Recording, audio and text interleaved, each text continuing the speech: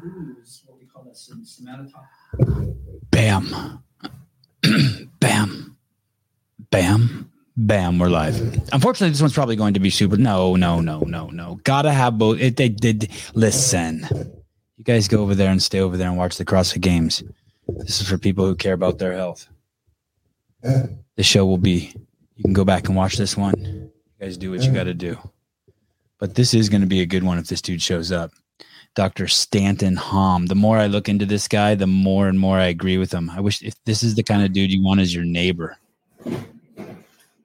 A neighbor. That's awesome. I'd love to have you as a neighbor. I'd love to be a neighbor. We're trying to buy a house, and we're like, who are our neighbors going to be? Are you staying in San Diego? That's the plan now. Okay. We have no intention. Great place. If I had people always ask me if I had not always ask me, but when the discussion comes up, if I had endless money, where would I go? And I'd probably choose somewhere like Encinitas or La Jolla. So because you have the beach there, and then you have just the best violin teacher in the world, the best physicist in the world, the best holistic, blah blah blah. I mean, you have the best everyone in the world there, plus the weather. And when I say the best, I mean there's the best in every town has the best. But man, San Diego is amazing. San Diego can't be beat in the continental U.S. I would say San Diego can't be beat, and I mean just the work that we've been doing over the last 2 years for sure. It's also very inspiring as well. So I mean it's kind of crazy being in California for many reasons, but especially in the last 2 years, we definitely have found our community, which I'm glad you mentioned neighbors, because that's what we're thinking about too. It's like And I am in Santa Cruz, and I have a ton of resources, and I have money, but I'm talking about like real money. I'm talking like, you got $5 million in the bank and you're making $1 million a year. That's then you could really, and I know some of you are like, what? But that's kind of like what you need to like really take advantage of La Jolla. It is insane. One of my patients told me he's a realtor. He said 3-bedroom, 1,500 square feet, $3 million is what he is in La Jolla Shores. Right. It's crazy. In Santa Cruz, it's $4,500 to rent a 2-bedroom house if you want a small backyard with a place to park your car. $4,500 a month to rent. I feel sorry for some of my friends. My brother's neighborhood. That's what it is right now. He's in Encinitas. He's a mile off of the 5. Their homes there are between 800 and 1,200 square feet, and it's around $4,000. Yeah. It's crazy. Amazing. I apologize. It's all good, man. Honey, if you're watching, that was the skateboard instructor. Call him. Maybe he wants to come over. Okay, fine. This is how we do it. It's my show. I could do what I want. Derek, hi. We're live on the podcast. How can I help you? Nice. I get to be on your podcast. Yes. Hey, can you call my wife? She's getting ready to take the boys to the beach possibly, but I'm right in the middle with the great Dr. Stanton Hom. Oh, shit. Tell him I said hi. I will. Skateboarding, man. Okay, thanks. Love you, buddy. Bye. I had the author of, he's written 35 books. His name is Ben Mesrick, and he's the author of that, the movie about Mark Zuckerberg. Social Network. Yes. And he's a big shot. And my phone rang, and I knew that the UPS guy was delivering some. I'm like, hold on a second. And we're live too, right? And he was great. He took it like a champ. Right. But it's always kind of a test when you do that for your guest. It's like, oh shit, this is getting weird. I love that. I know you're a father. I know you. Well, I am. I no, that's the thing is like my kid's asleep there. I got kicked out of my home office because we have a new one that's upstairs. We got to shift all the rooms, and now I'm right here. I'm about to get a logo back here for our podcast, and you just got to shift and move. That's how it works. Yes, Dan. He also wrote Accidental Billionaires. Yep, great book. I have this whole list of things to talk to you about. You're an amazing man. But while I was in the shower just now. Got to be on your mind in the shower, That's how it works sometimes. This is an idea that's been percolating for a while. I think what's happening to human beings is that we're splitting. And there's those of us who are so healthy. Sorry. I don't know if we're only so healthy compared to the other one. There's those of us who are so normal that we know every time we get sick, we know that walking barefoot, we know that not vaccinating our kids, we know that eating carrots just by washing them and using maybe just like a brush instead of a peeler, we know that those sicknesses and those things make us stronger. We get to a point where we start to become aware that the things in society that are supposed to make us better, and this is why I thought of it in the shower, like the Dove bar is actually choking off my sperm. Mm-hmm. I mean, I don't know that, but like that's the Joe Rogan talk. And so we start to push away from that. We're not using Tide anymore. We're showering less. We're not washing our hair. And we're starting to have more and more faith in our NK cells, our T cells. And we're really, our whole mindset is shifting. It should. It has to. And it has to quick. And this other side is going the opposite way. Yeah, man. And they can't even imagine what it's like to be normal. They're like someone who drives a bicycle and we're all in Ferraris. And they can't even they think it's crazy that we would have roads where you can go 55 miles an hour. Right.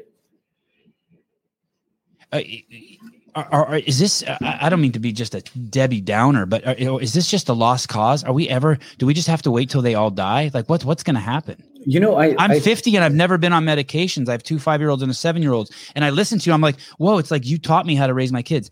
I wouldn't let my kids be born in a hospital it's the most dangerous place to have a kid. Why would I want my kids born on sheets that are bleached? And that's the first thing they smell. My kids we never bathed our kids after they were born. They don't wear shoes. They don't until they hurt their foot skateboarding. And they're like, hey, can I get a pair of shoes? I'm like, no problem. We'll get you a pair. And what's crazy is it ain't any, like you said the word normal. Yeah. I'm not a weirdo. I swear to God, I'm not. Like I want medicine to be, I want the vaccines to work. It's just not the better way to go. Right. Right. I want a doctor only after Dr. Stanton Hom and I get in a fight in the parking lot and he punches me out and I go unconscious. Then I need a doctor. I don't need one when I'm healthy.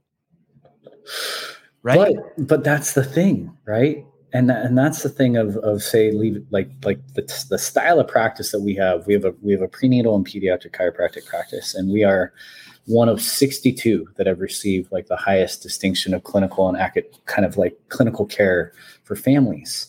I have to slow you down right there. Yeah. Tell us what prenatal and pediatric care is, please. Sorry. Prenatal chiropractic care. Well, I'll make it obvious because I didn't do a ton of research on you, but you're a CrossFit guy, right? Yep. So CrossFit's all about function, right? And functional movement, primal movement patterns.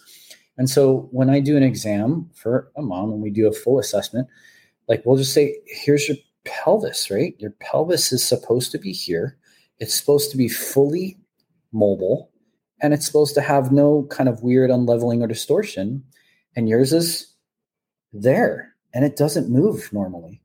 And so imagine this being real estate for baby, where inside, whether it's pelvic floor or it's uterine, uterine symmetry, or it's even just round ligament, soft tissue, all the different connective tissue that goes into that area.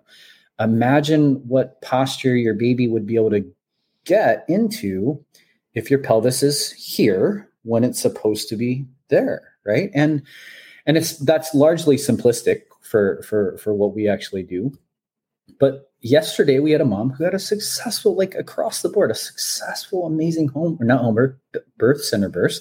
And she came and she was like, I want to know about home birth. And I said, yeah, let's talk about that.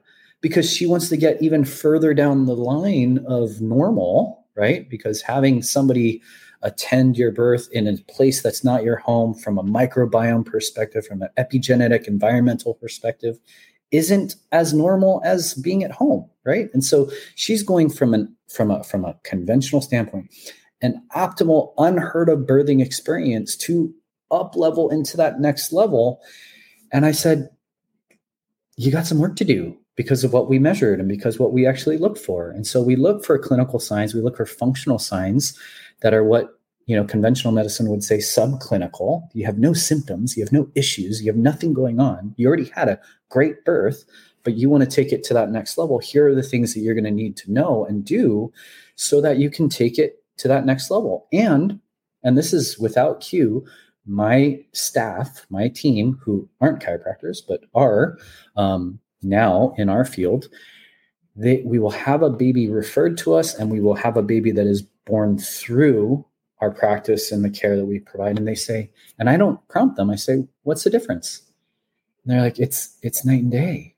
It's night and day, where colic, reflux, breastfeeding issues, no sleeping, totally unconsolable, crying sometimes.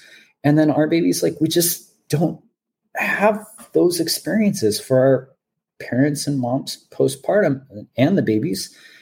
And that's what prenatal chiropractic care is. Like, how do you get the system, the nervous system of mom, to adapt optimally so that when they go into the most transformative, rigorous, traumatic experience of their lives, that their nervous system is prepared to navigate them through that structure, obviously neurostructural system as well.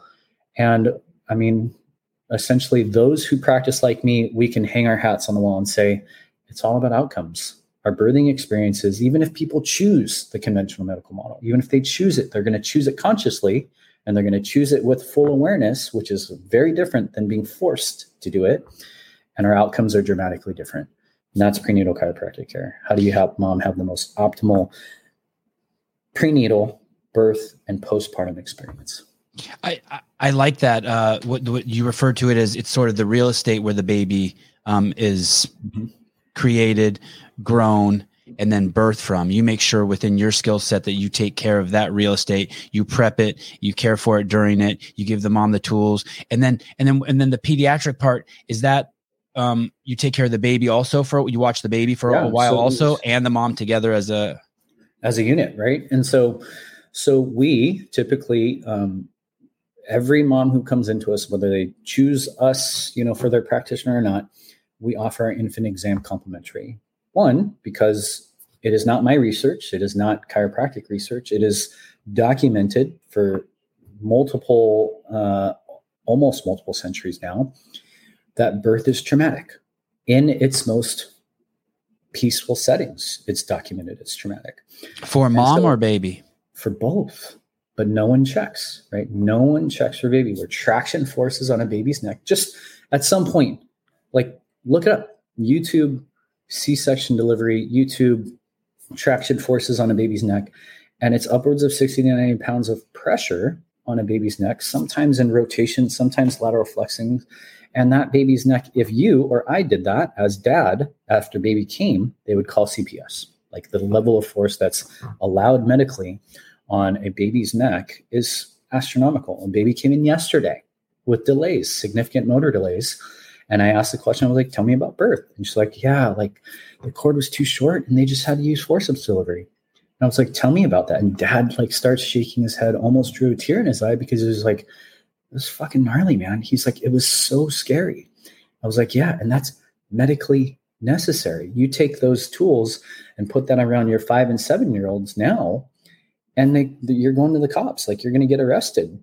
But that's something that is, and that's not me saying that's not medically necessary. That's not me saying that doctor is a terrible doctor. That's me saying that's just their journey. Right. And most people I want to say, no, fuck that. It's not necessary, but you've already educated me.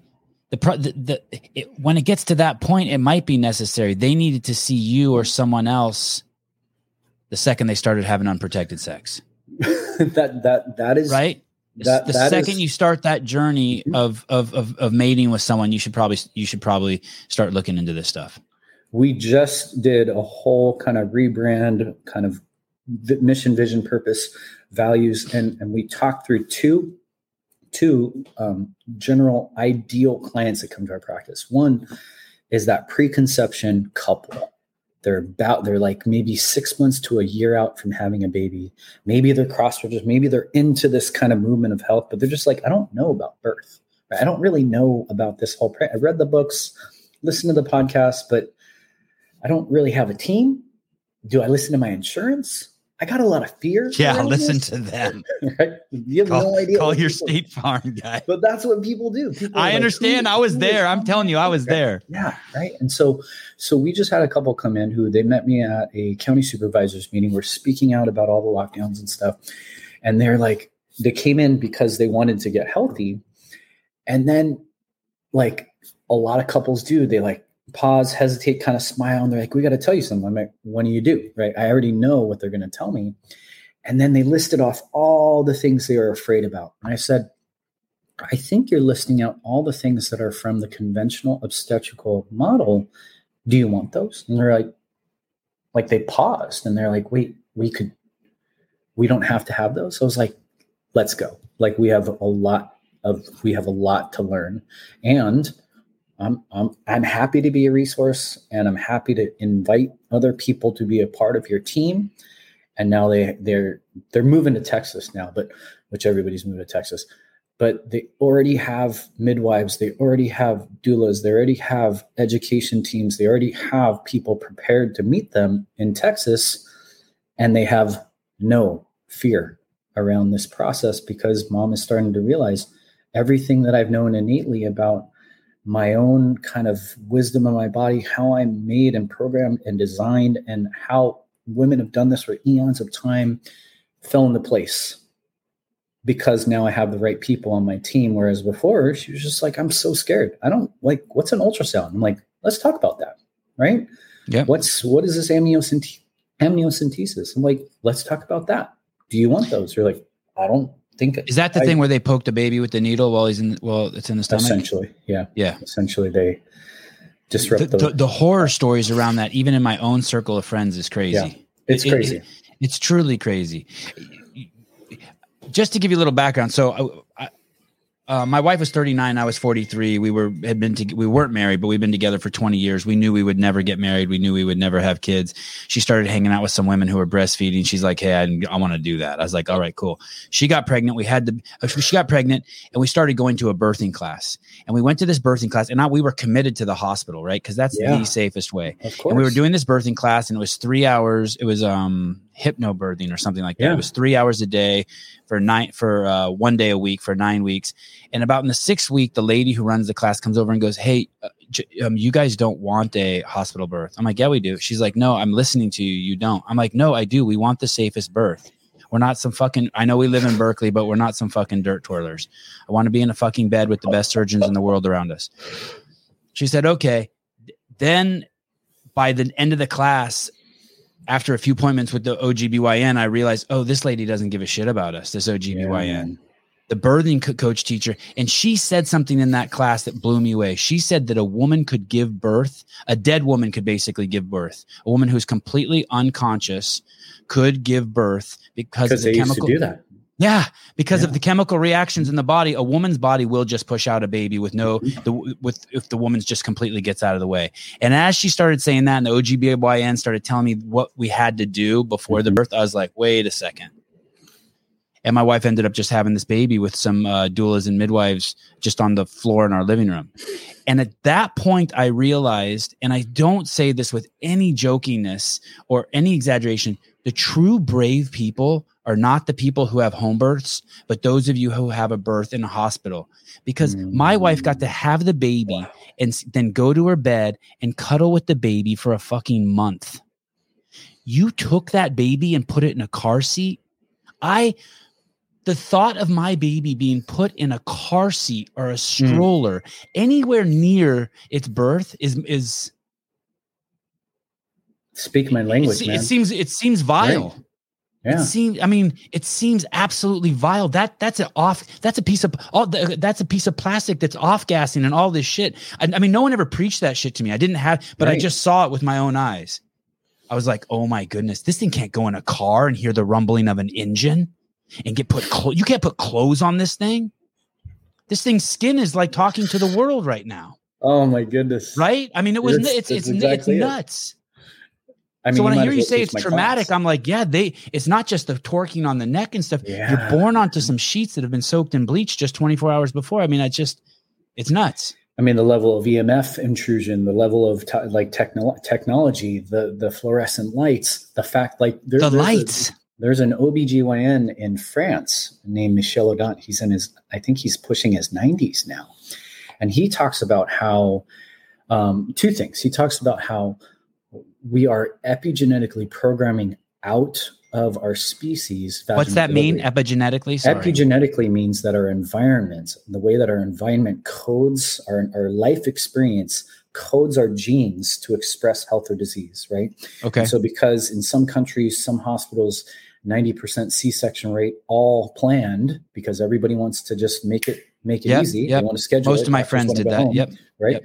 And so we are environmentally, because of the deficiency of vaginal delivery, of successful vaginal deliveries, we are programming out of our species the ability to actually have babies normally. That's one thing he's talking about. The other thing he talks about is that, so it's home birth is one thing. Have you heard of unassisted or free birth?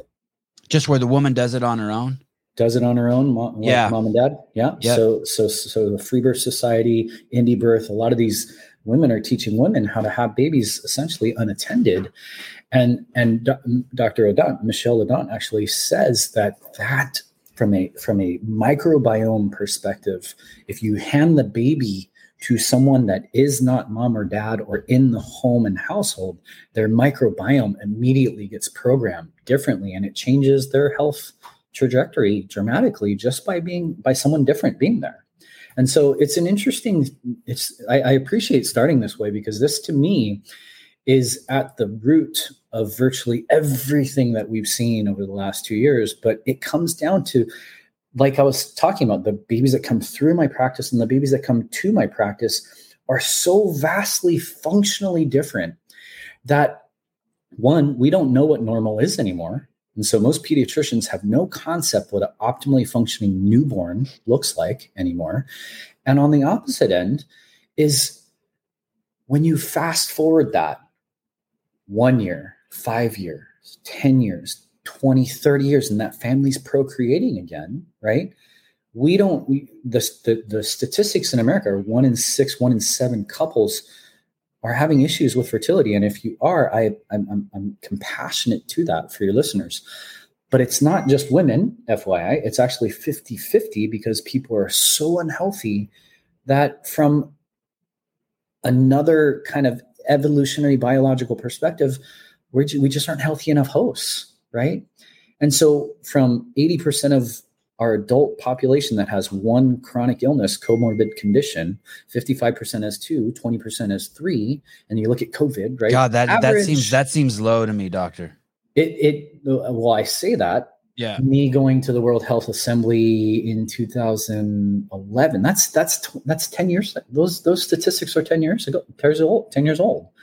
And children, 10-year-old study, 54%, 1 in 2 of our kids has a chronic illness today. And so for us, it's not just about the disease. It's also the quality of life that these people that have these challenges that are lassoed to the pharma system and the medical complex, that they have no possible chance of exiting, but they have no possible chance of actually healing unless they run into for some people, saving grace is finding a CrossFit gym where they actually just start to learn about the whole environmental aspect, maybe even go branch off into Paleolithic understanding of just how we're so vastly different than how our genes are expecting our environment to be. And they have this possibility to exit the system, because before, I would say chiropractic offices were primarily one of the few places where they'd be like, wow, I don't need to have this. Like, I could actually come off my drugs. I could actually have a different opportunity of understanding what health is. And now we see this complete boom, right? We see this boom of this natural health industry that I'm grateful for. Like, people are competitive and things like that. I don't care how you find your way out. Find your way out of the system, because that not only saves you, but when you have a kid and you don't raise them in the system, man, you see, like I that's one of the reasons why I accepted your invitation, is I saw your Instagram page with your sons. Yeah. Like, I was so inspired by that, because they're everything to me. They're everything to me. We need more dads. We need more dads in this movement to recognize that it ain't just about protecting and providing. It's what are we protecting and providing? Most people don't know that I'm vocal, not because I care about freedom. I do. My friends have died for freedom. I care about speaking out and being vocal because I know what normal is. More than most practitioners in the world, I would say I have seen more miraculous changes in my practice than most will actually have seen without added stuff into their system. Does that make sense? Because my whole thing is anyone who tells you need to add something, 99.9999%, they're wrong. Whether that's your mental health, physical health, social health, emotional health. If you have social problems, stop asking people for shit. Stop thinking about yourself and give the shit. If you have health problems, stop. There's something you need to stop eating. And if you have physical problems, maybe that's the only place where you probably need to do something. You probably need to get up. But the Greg Glassman, the founder of CrossFit, said, and I think this is a huge problem with society, they can't do risk assessment. If you're going to increase your cardiovascular health, you're going to have to put at risk your orthopedic health. You're going to have to put risk to orthopedic calamity. And you just pointed something out to me. People are always like, chiropractors are exploding because CrossFitters are injuring themselves. Well, I'll tell you this. Would you rather be a CrossFitter that goes to a chiropractor, or would you rather be a couch potato and a donut eating, Coca-Cola drinking visitor in the rotation to hospitals? Hospitals are like prisons. Once you get in there, you're in the system. Man. I'll take going to Dr. Stanton Hom over going to the guy at Kaiser any day.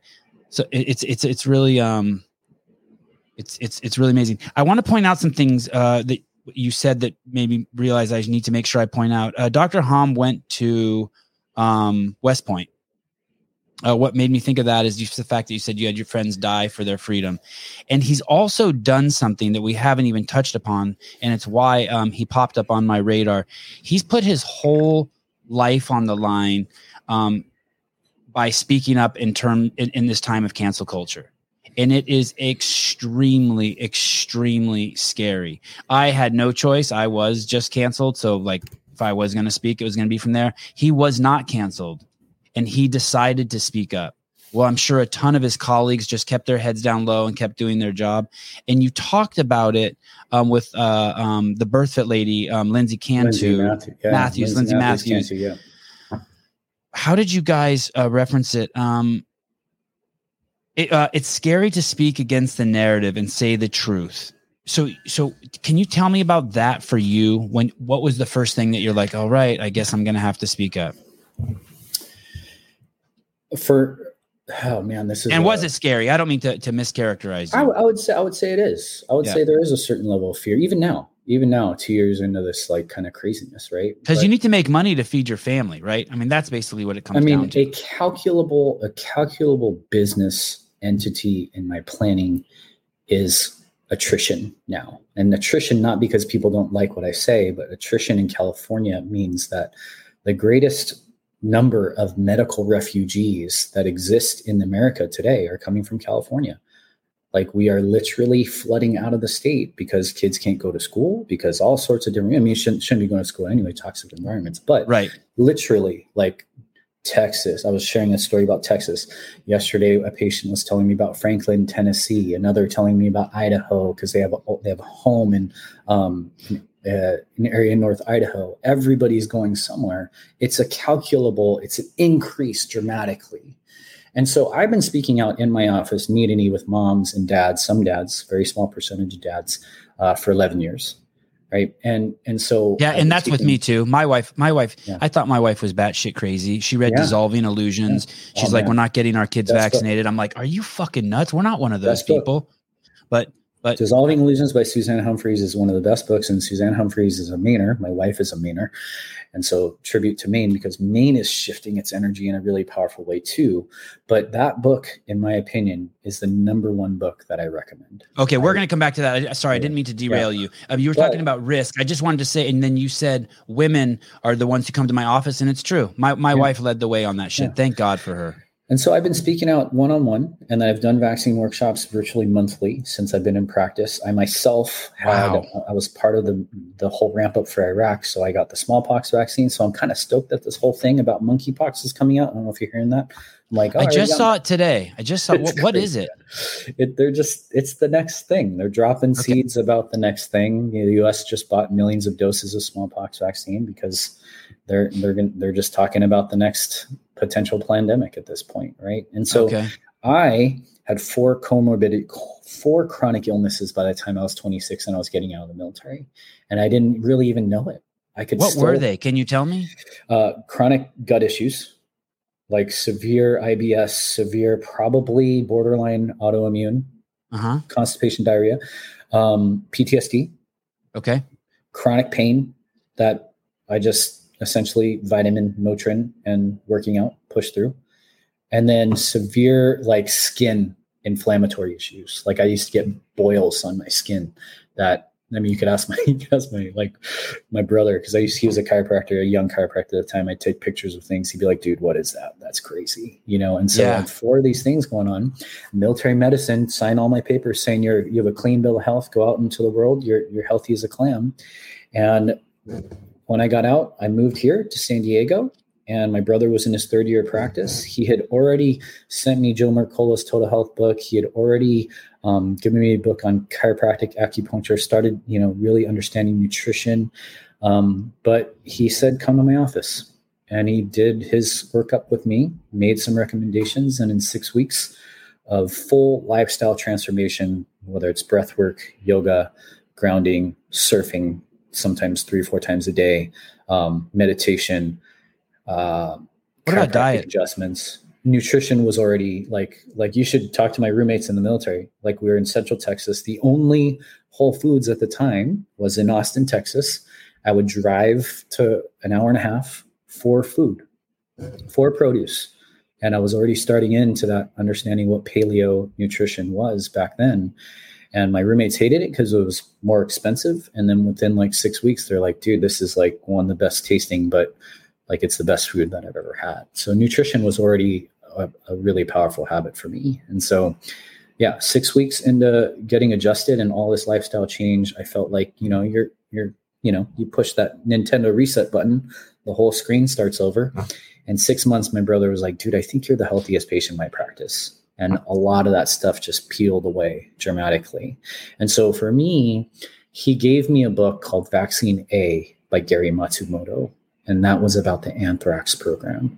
Oh, man. And the anthrax program is not arguable. It's actually classified as a full-on experimental program that they still give to soldiers today deploying.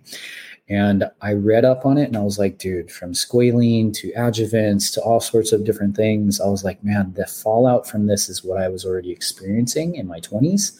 I felt my body heal it by eating well, moving well, thinking well, chiropractic, all the different self-healing things that I did, which were, now they're all called biohacks, right? And it was inarguable. It was inarguable for me. So I went into practice and I went to school, was inspired to go to school, was already kind of speaking out on campus. They said we had a public health class. There's no debate about vaccines. Like at the beginning of the course, we got to that day and I brought all my resources and I said, why won't you medical doctors who have 30, 40 years of education and you're my teachers, you're our professors, some of you have tenure and you're not going to have a debate? Like, let's have a debate. And we had a debate and there was no touching. Like, there's no way that they could even come close to what I had as far as the research and information. And then fast forward that into practice. And I've been speaking out since. So when it came down to 2020, I didn't believe it at first because I just said, this is not going to be anything. Like our bodies. And that's the fear piece, right? Yeah. That's the fear piece. I didn't want my wife. I didn't want to tell anyone that my kids weren't vaccinated for the longest time, until COVID came out. Mm-hmm. Then all of a sudden I was like proud. I was like, there's no way my kids are getting that. And then people would ask me, well, do they have the other vaccines? I'd be like, no. At first I was all shy and shit about it. Yeah, but then I did a tiny bit of, sorry, go ahead. Do your kids, have you ever told your kids like, hey, don't tell people that you're unvaccinated? No. Yeah. I don't put any weight on them. They've never worn a mask. I don't put any pressure on them, that kind of pressure. The reason why I ask, because you're in California, is that some kids, I mean, we're talking about people being like some kids being bullied, for the COVID one, but kids have been bullied in California for years. Yes, I'm sure. That's the reason I asked about that. Just my kids are totally out of that. I have 2 5-year-olds and a 7-year-old. They basically, they're in the jiu-jitsu community almost full time. They're in the tennis community, which is a little more batshit crazy. Like my kids were the only ones who didn't wear masks. Djokovic, man. Yeah, Djokovic. Yeah, he's a good dude. I know. I was proud. And then they do the skateboarding scene. So the skateboarding scene and the jiu-jitsu scene are kind of like, you know, like everyone's just laughing at it. I do understand if you're 100 pounds overweight and you smoke a Juul, which I think is a pretty common demographic. I do understand your fear of COVID. Right. I do. You are going to die prematurely already, and now the wind is blowing, and you're on the tightrope, and you're like, oh shit. But like yeah. So you went out. Did you lose any clients when you started speaking out like this? We lost, I want to say, about a third. Wow. And that's huge. So it was scary as shit. It was, but I mean, I was just on Steve Kirsch's podcast, and he's like, but you teach and you speak out anyways. I'm like, yeah, because I couldn't sleep at night. Like that's really what got me more than anything, as far as like the fear. Like there was, of course it was scary. At the beginning, I didn't really talk about shots. I didn't really talk about lockdowns as much as I talked about guarding your heart, your mind, and your soul from the level of fear and anxiety that was coming out. And that alone made people like leave my practice, because I was like, well, okay, if you're already triggered by fear.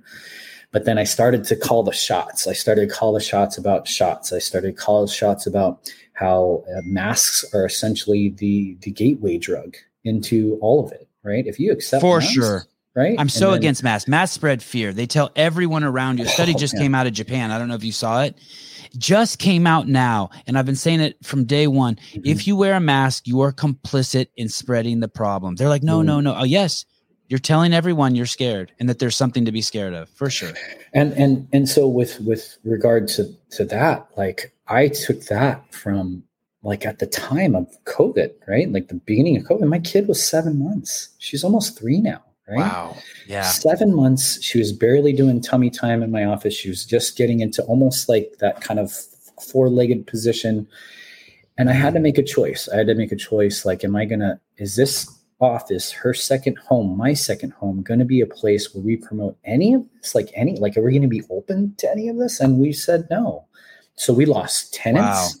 A naturopath cornered me in my office and said, it's the law, it's playing. And I was like, it's not. And you know what you know what I know. I was like, you know what this will do to people's physiology. You know what it's going to do to their mental state.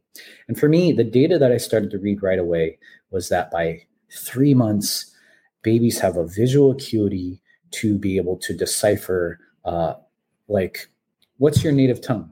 Armenian, and then I learned English when I was around 4 or 5. Yep. So your kids by 3 months of age would be able to decipher Armenian and English just by looking at mouth and lip reading. At birth, babies do this, right? You've had 3 kids. Like you see babies, like you make a face, you turn your head. They mimic your facial expressions because from day one, they are already using their mirror neurons to understand the world, and nothing is more important in the world than a baby's parent and who's holding them, right? We have I have a colleague out of Redlands who was telling me about a patient who was a nurse who was around COVID patients, and she had a baby at the beginning of the whole lockdown. She was in the COVID ward, so her safest thing to do was to not see her kid for a year. So she sent her kid to her grandma for a year. And so that, to some people, is more safe and normal than everything else. And so for me, she was afraid that she would give the kid COVID? She was afraid that she'd give her kid COVID. So she thought, did she not see the studies on that? There were no deaths. Yeah, but it didn't matter. It didn't matter to her because it was safer, right? It was her being more responsible, a more responsible parent, not letting her kids see mom than giving the baby COVID. Right? That's like wearing a seatbelt when you go to bed at night in case a car comes in your house. Like, what? How is that even? I mean, that's a mental illness, right? You see. So let's say there were 100 deaths out of 200 million kids in the world in the first year from COVID. At that point, it's a statistical anomaly. Even the CDC was saying that they had to have leukemia or worse. And then CNN would show a 16-year-old boy, the healthy boy that died, but he was clearly 450 pounds. He was so fat his ears were missing. This is someone in a hospital can't just be like, well, shit, I need my kid to get this so they don't have to worry about it when they're 80. She couldn't even put that together. She couldn't do it, man. I mean, it's mind-boggling. And to then me. that's what's promulgated. That's promoted as acceptable. That's promoted as responsible. That person's not getting censored. That person's not getting deplatformed like I did twice, right? And so twice. You have 5 Instagram accounts, right? Yeah, because they crushed my third account. And then they, like, as I was ramping up for one of our live events for my fourth account, they crushed that account. So I just let them go. And then for some reason, my third account revived over the last 6 months or so. And I did so because I just push onto that one now because it's so much more active. But that one's starting to go as of now, right? You have a 3.0, a 4.0, a 5.0. Yeah. Yeah. And they're worried about Elon buying Twitter. What are they? What is going on with our cohort? These are our brothers and sisters. Yeah. I mean, they're just completely bought in, right? And so for me, I had patients who were at the time, like now, I would say 3/4 or more of our patients are committed to home birth.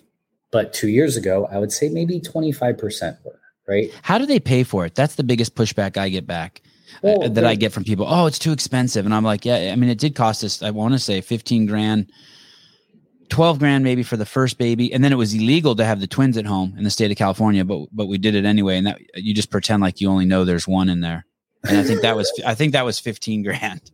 Dr. Stuart Fishbein is the guy you need to know. He's episode 2 or 3 on my podcast. And he is a obstetrician, 24 years conventional, 10 plus years home birth only. And he specializes in breech and twins.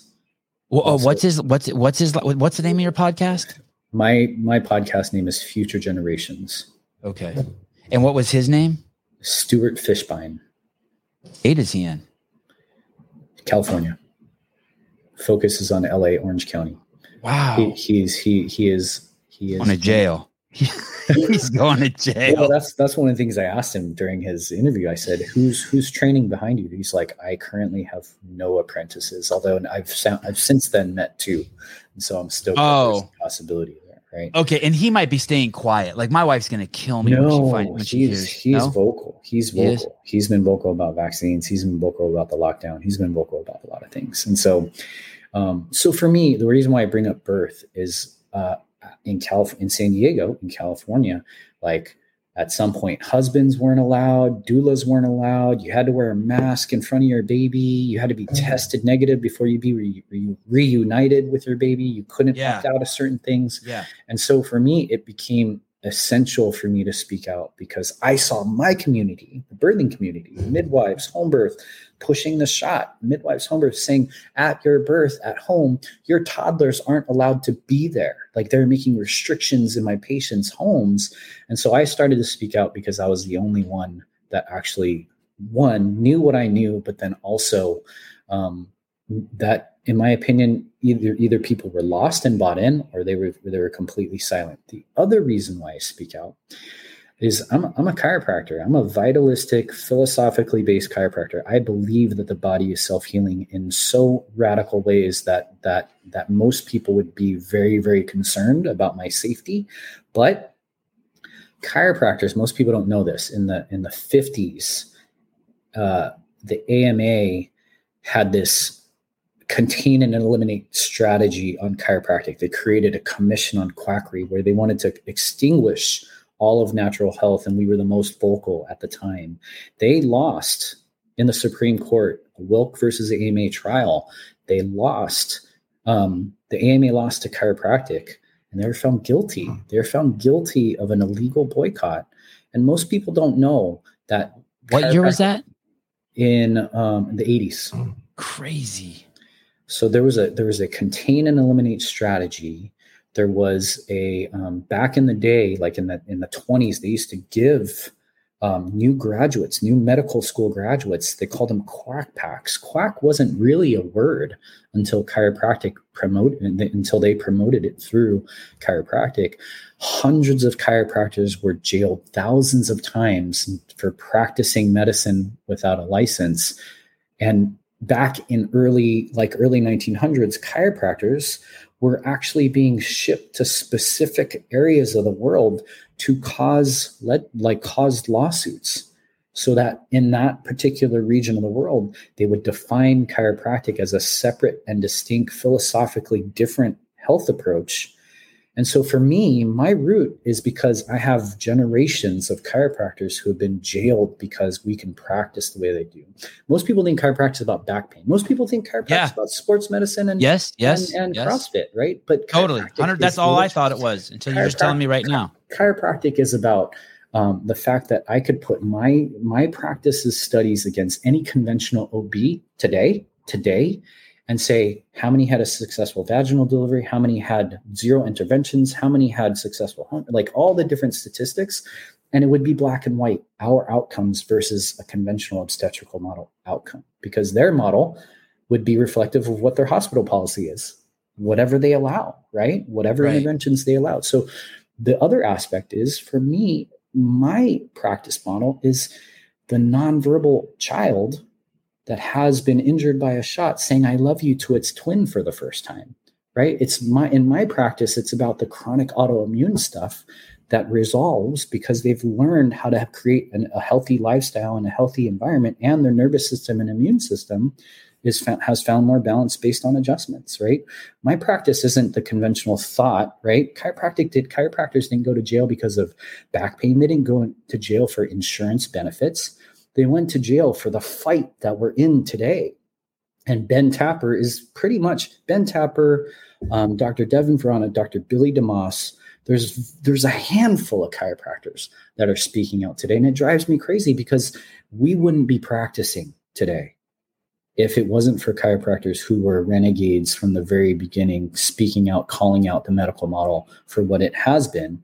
And if they were successful and brave then, we wouldn't be where we are today. It was literally a calculated response to extinguish natural health care.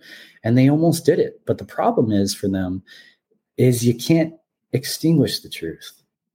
You just can't. The truth is one of those things that will, if there are no chiropractors alive, if there are no natural providers, if there's no CrossFit alive, life itself will continue on. The brilliance and beauty and the infinite wisdom of life itself will carry on.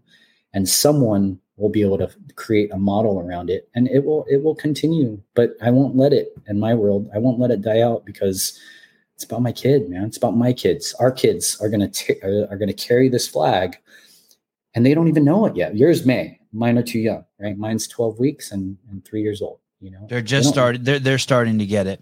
Yeah. My kid doesn't even want to play tennis with his shoes on. You think in this podcast you did with Miss Matthews, who is also on my podcast, and an incredible human being. You think that the bad guys know what they're doing? I do. And that I don't know if, and most of my cohort and the listeners of my podcast think the bad guys know too. Mm-hmm. I'm just struggling with that. I can't go there. And when I heard you say that, I think that the reason why I can't admit that maybe they know what they're doing, because if I did, then it would, the actions that I could take to stop them would grow exponentially. Right? Because if you know someone is doing something bad, if you are kind of like morally more open to stopping them. Like morally, I have an obligation to treat everyone like they're God. But if I know they're trying to hurt me, something changes. The game changes. So the blind guy stumbles into my yard. I cannot shoot him. But the second I know I 100% know that it's a guy who came in to hurt my kids, he's dead before he gets on the property. So how I know is before the phrase used to be follow the money, right? Right. It used to be follow the money. You could follow the money into, I just interviewed Dr. Scott Jensen, and he was talking about his book, which is called We're All Being Played. And he's talking about the big three, big pharma, big tech, and big government, all essentially creating the web. Right. And you can see the people moving between each industry. You can see the money moving between each industry. But until the last 2 years, where this isn't new for censorship, right? Censorship isn't new, especially around our movement, the medical freedom, health freedom movement, especially vaccine choice, informed consent movement. We've been censored for a long time. But censored, and the propaganda is insane because everyone's afraid.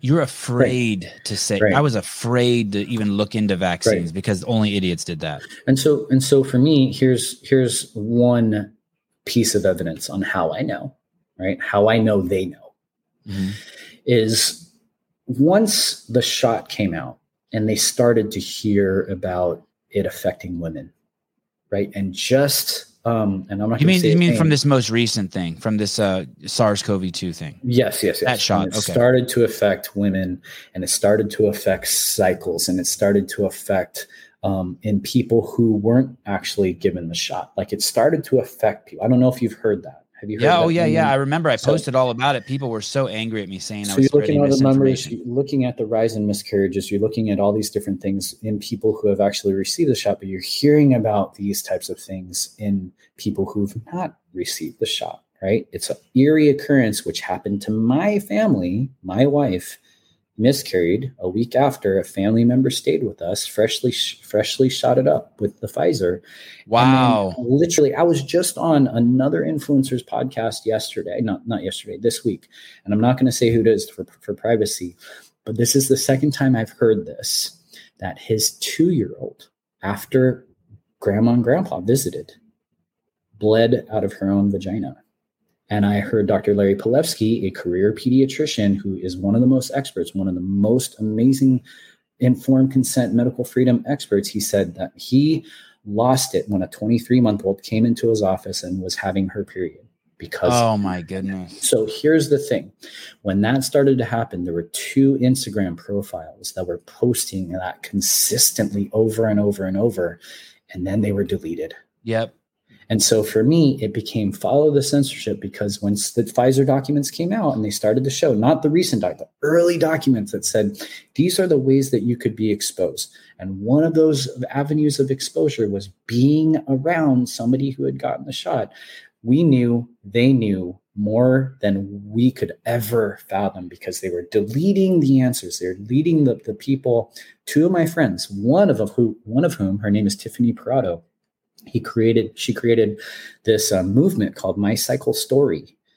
And she actually collated and compiled enough research about these reactions that she actually is now published. She's a published, peer-reviewed PubMed index journal of her survey results that show that unequivocally, not only does it affect women and affect their cycles and affect their health, whether you're shot or you're shedded upon, that it's literally it is alarming. It is one of the most crazy, clinically valid things.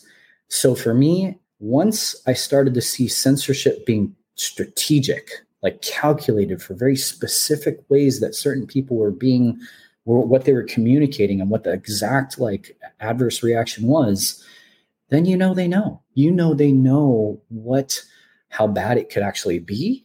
And and I think I know this too. And this is me just being I don't have the perfect end around conclusion to this yet, but I think they know how to help. And that's why they censored ivermectin. I think that's why they censored HCQ. I think that's why they censored NAC. I think that's why they censored Vladimir Zelensky. All these different protocols that came out. And I think that's why they for me, watching these kids with myocarditis, and watching these kids literally, watching it happen to the kids and the athletes are some of the most obvious things, where stellar athletes are just bowling over, in the middle of some sort of sports activity. The top athletes are literally collapsing alongside. And in my opinion, I think they know the solution too.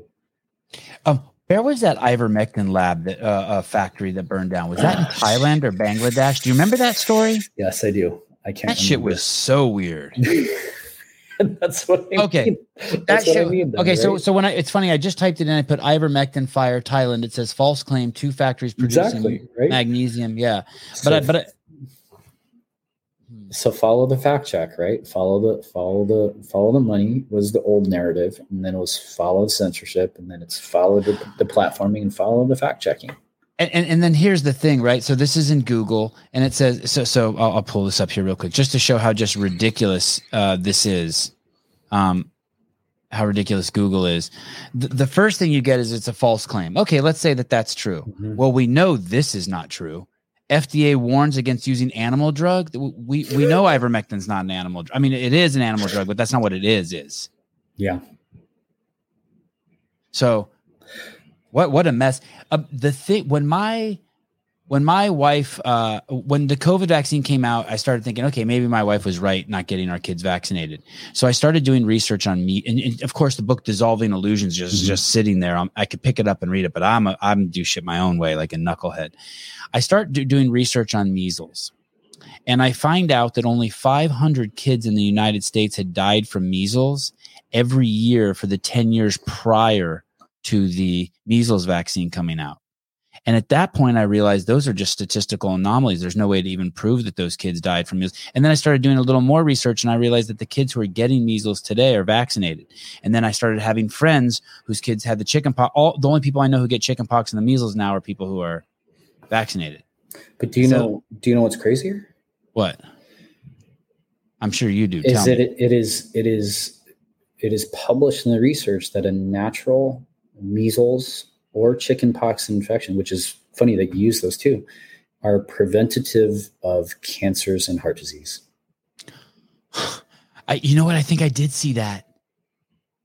And so then that's another reason why for me, that's another reason why I know that they know, because what are the two top killers what are those two top chronic illnesses that people have? Cancer and heart disease. So just to be clear, there is a trail. I'll try to say it as gently as I can, that shows that if you get measles naturally and chickenpox naturally and fight them off, in that process of fighting them off, you build an inoculation to certain cancers. That for many generations of humanity, that childhood illnesses were always rites of passage. And then you read people like Rudolf Steiner, the founder of Waldorf education. Essentially, he talks about how they are essential.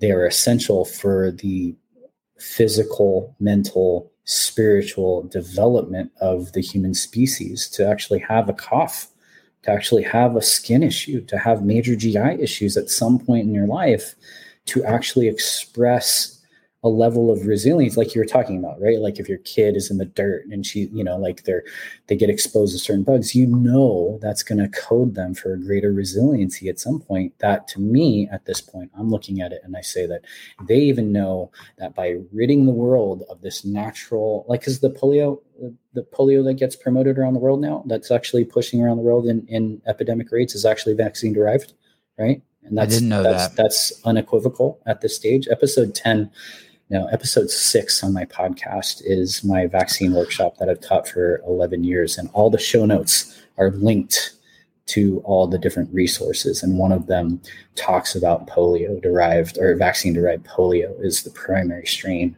of polio. That was actually published recently too. Like it was brought back out. Listen, people, only if you're caught up on my podcast. Totally. Only if you're caught up. Sorry. Only if you're caught up. I don't care if some few kids have to die. Don't worry. Only if you're caught up. You have way more reach than I do, brother. You must listen to these. I'm going to listen to them all so I can harvest some guests. So here's the other reason why I know is, were you following the Monsanto trial at all? No. Nope. So the Monsanto trial, which those are the seed people, right? They're the seed people, but they're the glyphosate people, right? They're the people who are making GMO products and essentially making products, mainly corn and soy, that essentially were resistant to Roundup, right? Okay. And when Robert F. Kennedy Jr. spoke at a chiropractic conference, I believe in 2018, he basically asked us, and he said, if I get $250,000, I will hire another lawyer and I'm going to win.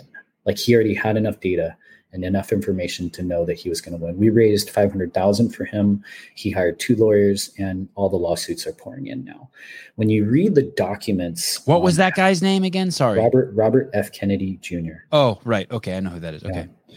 So when you started to read all the documents that Monsanto not only knew what the adverse reactions were from Roundup, right? And from all the different GMOs and all the different aspects of things, but that they hired pediatricians and medical experts to lie for them. Like, it wasn't just nefarious that they put a product out there, that they were trying to deceive and cover up all of the results. And now at this point, if you have certain chronic illnesses and you have had major exposure to Roundup, you can be a part of this lawsuit. And so why do I know that that's related to this? Is the one thing that was a saving grace for that Roundup case is liability, is that you can sue Monsanto, right? Bayer bought Monsanto for $60 billion.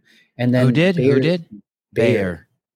Pharma company. Oh God, right? German pharma company, right? I do remember hearing that. So and by the way, they have a very interesting ties to our friends over our World War II buddies over there. What's the guy with the funny mustache? Yes. Sorry, I don't want to get you censored for that. No, I don't care. But here's the thing. They were held liable. You could sue them, and you can read their documents, and you can see how dark and nefarious they were. These vaccine companies, whether it's the COVID and the EUA products or the PrEP Act or anything like that, where they have no liability, or the childhood shots, the 1986 National Childhood Vaccine Injury Act, those have liability protection to these pharmaceutical companies that not only can you not sue, but there's no discovery. Like, lawyers can't actually even look for the details to actually show. There's no discovery. And so there's loopholes that they're finding now, that fraud. I know that Children's Health Defense and Robert F. Kennedy Jr. have a case against Merck for the HPV vaccine because of the fraud. That might be a window into discovery, not for the injury, but for the fraud. And they're also they were the makers of ivermectin too, right? I can't remember. Merck? Okay. I can't remember. Right. And so when you recognize that these people are so ridiculously, they're convicted criminals. These corporations are convicted felons, and they have been pharmaceutical industry, right? For generations of pharma, right? And at this stage, like, they have no liability. So you have to just know they own, like, the cartels, and tech and them now are trying to enslave the populace forever. Right. And that's just how that's where I come from now. Right. So I'm not just fighting for freedom, like my friends did and we did in deployments and things like that. It's recognizing that the war today is not overseas. It's on our devices. Right. It's right here. Right. Like in California, they're about to pass, right? They're about to pass SB 866, which is the minor consent bill, right? Where they're going to give children in the state of California over the age of 12 the ability to consent to their own shots.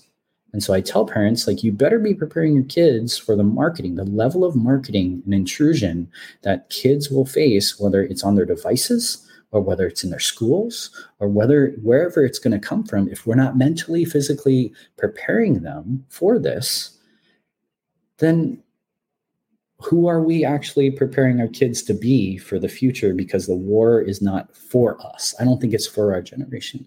By the way, I want to say something about Scott Wiener here. I've met him before. You would be so disappointed if your son turned out to be like him. You would be so disappointed. This is not a man. This is a shell of a man. Wow. It's not. I'm really, really disappointed. I was just at Disneyland. I was so disappointed in society. I'm so disappointed in humanity. I'm so disappointed in civilization. And this is not a good man. This man should not be writing laws about children. I hear a baby. She's getting up, man. Tis the life, man. Has all of this changed your opinion on other things too, like the Second Amendment? Like I would have never thought about the importance of owning a gun. In the last 2 years, I'm like, yep, time to get some guns. Well, it made me realize that it was not a mistake that it was second, right? Right, like if the first is, freedom of speech, and the first is freedom of assembly and freedom of religion, then it makes good sense that when somebody tries to steal that away from you, that you have the right to bear arms, right? It makes good sense, Do you think things would have progressed differently do you think things would have progressed differently if this country didn't have arms? Do you think that what we saw happen in Australia would have happened here, or what happened in Canada? I would venture to say that's actually I never really thought about that. I would say yes. Because especially in California, and especially in San Diego, knowing that Gavin Newsom is a member of the World Economic Forum, and knowing that another bad guy, Nathan Fletcher, the board chair of the county supervisors of San Diego, is a member of the World Economic Forum. There's no doubt in my mind that that guy's part of the World Economic Forum. Yeah, Nathan Fletcher. Wow. Yeah. Are you freaking out about the WHO stuff? It seems like science fiction. I can't even get my head wrapped around it. Not yet, but I'm not surprised, because they're trying to supersede all other governments, right? They're trying to place themselves as the governing authority over everybody. But that's the thing, man. I think it's like what the AMA tried to do to chiropractors, what the Coca-Cola and the NSCA tried to do over CrossFit. It's like they're trying to get some. It's like licensure, but for all the world's governments. Right. So I think for me, yes, because I know that that's the trend, right? It's all going to this globalist type movement. And it's definitely something that we all have to pay attention to. It's the reason why it's really important to be like we started this conversation about neighbors, like who your small community is and who your tribe is, who the people that you can depend on are, not because of, just who you can trust and share sugar with, but who's going to actually come to bat for your kids and your family. That if you don't have, then you leave yourself that vulnerable. But that's something that has to happen virtually in every neighborhood at this point, is that you have to find the people that believe what you believe. And this is why, for me, I speak out at county supervisors. People are like, oh, they're all bought and sold. I'm like, yeah, I get it. But I meet more people when I'm there.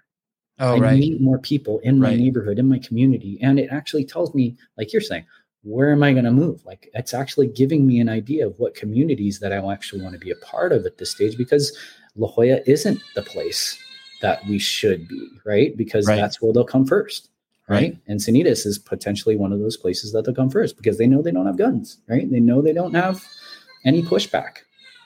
And so... Yeah, that seems to, and it just like none of this shit in Shasta County, where they do have a lot of guns and people carry the guns on their side, literally, that this shit didn't fly. They went into their city council and they just fired everyone. And I don't know if you saw that video. They just said, "Get the fuck out," and they just booted all.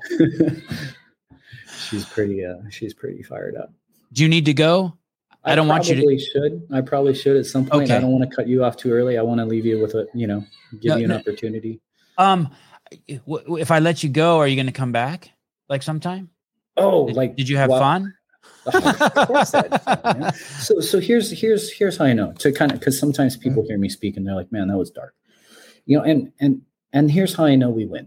Right. Okay. Oh, yes. Tell me. Because on my podcast, I've interviewed a firefighter. I've interviewed nurses. I've interviewed people that I shouldn't know. I shouldn't know you. Right. You're a completely different field.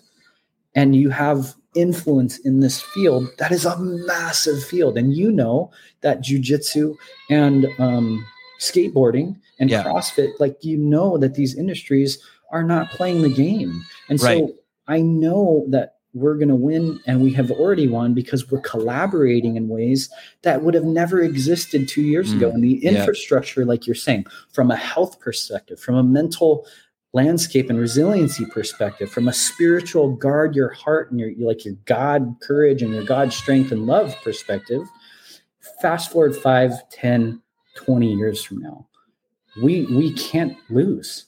Right. We just have to step up that now, because most of us are a little too afraid to speak out. We're a little too afraid to do a lot of the things that we're supposed to do at this stage.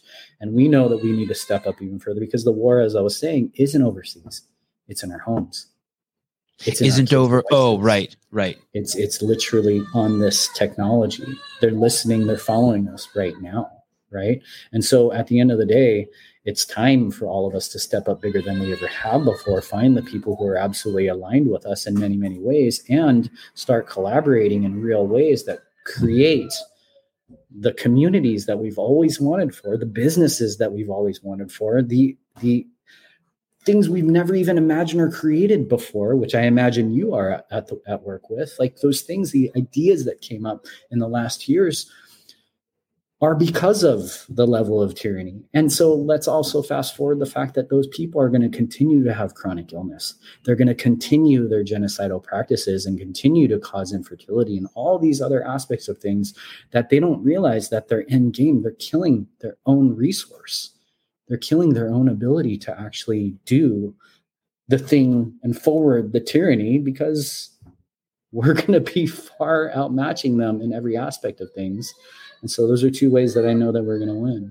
You used this phrase I'd never heard before. I do believe that we're all mirrors here, but you use the phrase mirror neurons. And in just now, I realized that there's things. My wife was never going to have kids, but she mirrored the women around us. Now that we've pulled our kids out of school, 5 of our friends have now pulled their kids out of school. And so, and we're all scared. How are we going to homeschool? But it's only scary for a minute.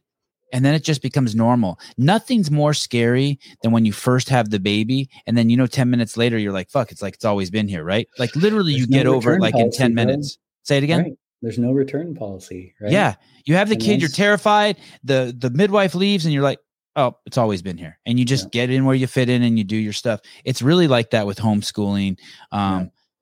Thank you for being on the show. Thanks for having me, Sevan. That podcast where you talk about vaccines, what do you remember what number that is? Episode 6. Okay. Episode 6. Please, everyone go check that out. Just give it a chance. It's the Future Generations podcast with Dr. Stanton Hom, episode 6. And forgive me, that's like 2 years ago. So it's not as, I probably need to re-record it because I could probably speak a lot better than I did back then, but it's all good. It's all you are an amazing speaker. And, I will give you 12 weeks. What's that called when you get to raise your kid for the business? What's that called? What's that called? That thing that women get when they get to take care of their kids for 12 weeks. Leave? Yeah, I'm going to give you 12 weeks maternity leave, Dr. Stanton. Thank you, sir. And then I'm going to bug you to have you back on again. Hey, man, I'm happy to be on, and I'm grateful to be a part of a new community, because I know that we all just need to kind of start integrating a lot more. And honestly, this is it. We shouldn't know each other.